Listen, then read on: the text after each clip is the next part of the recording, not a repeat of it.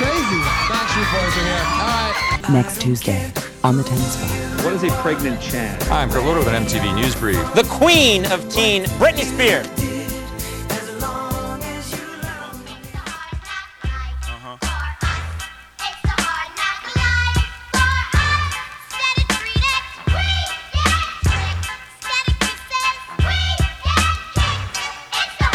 From standing on the corners bopping to driving some of the hottest cars New Yorkers ever seen, for dropping some of the hottest verses rappers ever heard, from the dope spot with the smoke block, flinging the murder scene. You know me well. Welcome to That's What We Called Music. I'm your host, Kendall. With me, her life is knocks very hard when she's trying to get in the door. My wife, Molly. Yo. Just thought you were going to say Hard Knock Life. And the most ghetto person who ever had an anthem, my sister-in-law, Sarah. Hi. Today we're talking about Hard Knock Life, or a.k.a. Ghetto Anthem by Jay-Z. Looking at the charts here. Or what's the thing say? On Volume 2, Hard Knock Life, Jay-Z once again displays his dazzling lyrical acrobatics, stunning verbal versatility, and fierce driving beats. The success of the hit single, Hard Knock Life, helped push the album to number 1 on the Billboard album chart. So number 1. Yeah, the album was number 1, yeah. Looking at the charts, yeah, like the song Hot Rap Singles, it got to number 2, and in the UK it got to number 2, number 15 on the Billboard Hot 100, number 10 on Hot R&B Hip Hop, number 31 in Australia, like a bunch of other countries that got into the single digits, so fairly popular, but this was not a song that I feel like I heard when it was out. Like, I feel like I've heard it since then, and I never really liked it. So what did you think, Molly? Yeah, it definitely wasn't one of my favorite Jay-Z songs, but I feel like it was everywhere. I mean, I feel like it was on the radio a lot, it was on TV a lot, and it just annoyed me even more because, yeah, I can only take so much of this song, like, and I need it in, like, little doses, or it's like, I don't know, it hurts my ears or something. Well, the like shrilling children. Maybe it's the kids, yeah, the just high pitched kids singing. Like, yeah, why would you? It's just like one of those, like, what? Who thought this was a good idea? Yeah, it is kind of a weird thing to sample. Maybe, I don't know. Yeah, I mean, it almost makes sense on paper, but yeah, the execution is like, eh. And then also, like, his rapping is just so generic late 90s gangster rap. Like, I'm the best at rapping, and I'm not crapping, because I'm the best at rapping. You know, my name is Jay-Z, and I'm here to say I'm good at rapping in a major way. I don't think it's quite that bad. Let's use the N-word, because we're not nerds. Okay, anyway, what do you think, Sarah? I liked this song. I mean, I am kind of a musical nerd, but I don't really like rap. So this kind of was a rap song that I liked because it was like, oh, I know this is sampled from Annie, and I kind of like the rest of the song, and I did like it, but I do also remember it being really popular and on the radio all the time. Yeah, it was everywhere. See, I feel like this. Yeah, I don't feel like it was. I heard it like when it was main. Like, I feel like this showed. I heard this more at like high school dances, like in between Gold Digger and this song by 50 Cent. In the Club? In the Club, yes, exactly. In the Club by 50 Cent was like my graduating class's official. Somebody decided halfway through high school that was like our official song of our graduating class or something, because they played it at all like pep rallies and stuff. It was ugh. But like, yeah, I do associate this with Gold Digger because it's got the sample. Both of them have like the sample that's like. Well, yeah, I mean, different. I know that there's not like the only two songs to sample a thing. But it's like a rap thing. I don't know. But who else, like, when I think of artists that have sampled musical songs, all I can think of is Gwen Stefani. Because she sampled like a Fiddler on the Roof Rich song. Girl, yeah. And a Sound of Music song, but there's probably more. Probably. I mean, is there a rap thing in that terrible musical, the song from the terrible musical, Moulin Rouge?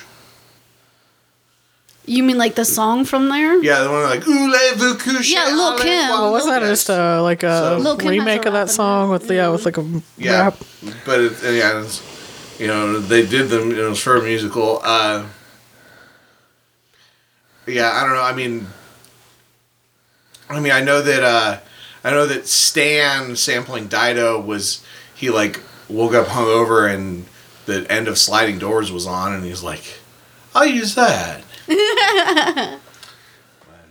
This is cool. I just feel like who but Jay-Z could like take this song from a musical that was probably historically little white kids and like change it to be about like his experience and the black experience. I think it's cool.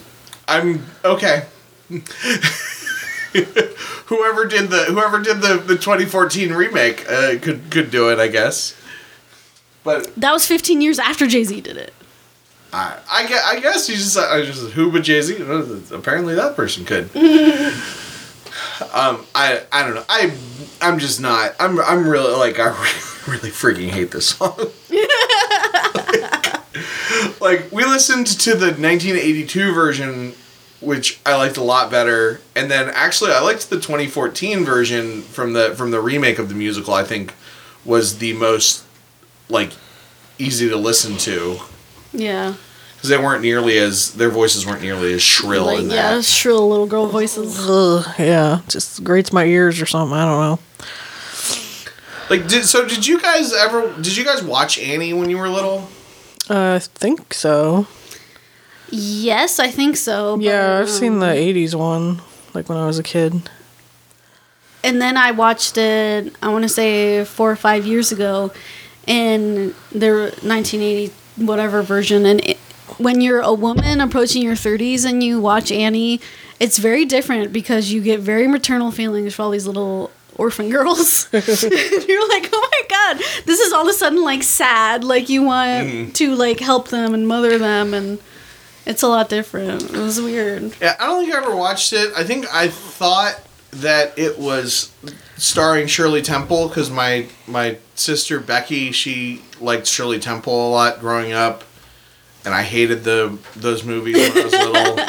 And then she also liked, because I think all of Shirley Temple's movies were basically the plot of Annie. Like she was an orphan that got adopted by a rich guy. Yeah. I think that was most of Shirley Temple's movies.